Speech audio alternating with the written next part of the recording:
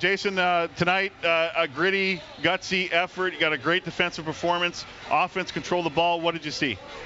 Gritty and great, exactly what you just described it as a gritty win on the road against a team that gave us everything they had. Loud crowd, it was into it the whole game. We hurt ourselves quite a bit in the game, so we got to clean those things up. But our defense showed up for 4 quarters. Every single time they got some momentum, we stifled it. I thought our return game at times looked good. We just took penalties on it. And then offensively, we did what we needed to do. We scored enough, put up a ton of yards, but the points weren't there for the amount of yards we put up. So, in the red zone, we hurt ourselves with the touchdown getting taken off the board. And, at the end of the game, I'd like to have scored at least one more time to put it away, and we couldn't do that. So, we have to get better in spurts. But an overall team effort for 60 minutes is what we knew it would take to win this game. A gritty performance, and I couldn't be happier for the guys. It's tough to win this league, and it's tough to win on the road. Winnipeg hasn't won 2 in a row for a long time, and so we've done it, and it's hard to do. Yeah, for sure. Can you speak more specifically about the defensive performance tonight, which took a ton of steps forward, I thought, tonight? Absolutely. I mean, we got pressure on the quarterback.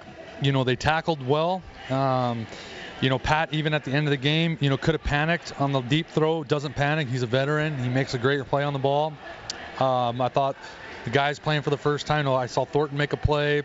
I look at the overall group, and I just think they all stepped up and made plays when they had to, and gritty performance on that side of the ball. And we saw glimpses of it all week in practice, and we've seen glimpses of it through ourselves for spurts against Ottawa, spurts against Saskatchewan. We just had never done it for 4 quarters, and I thought tonight the best part about it was we put our defense in some bad spots, and each time they responded.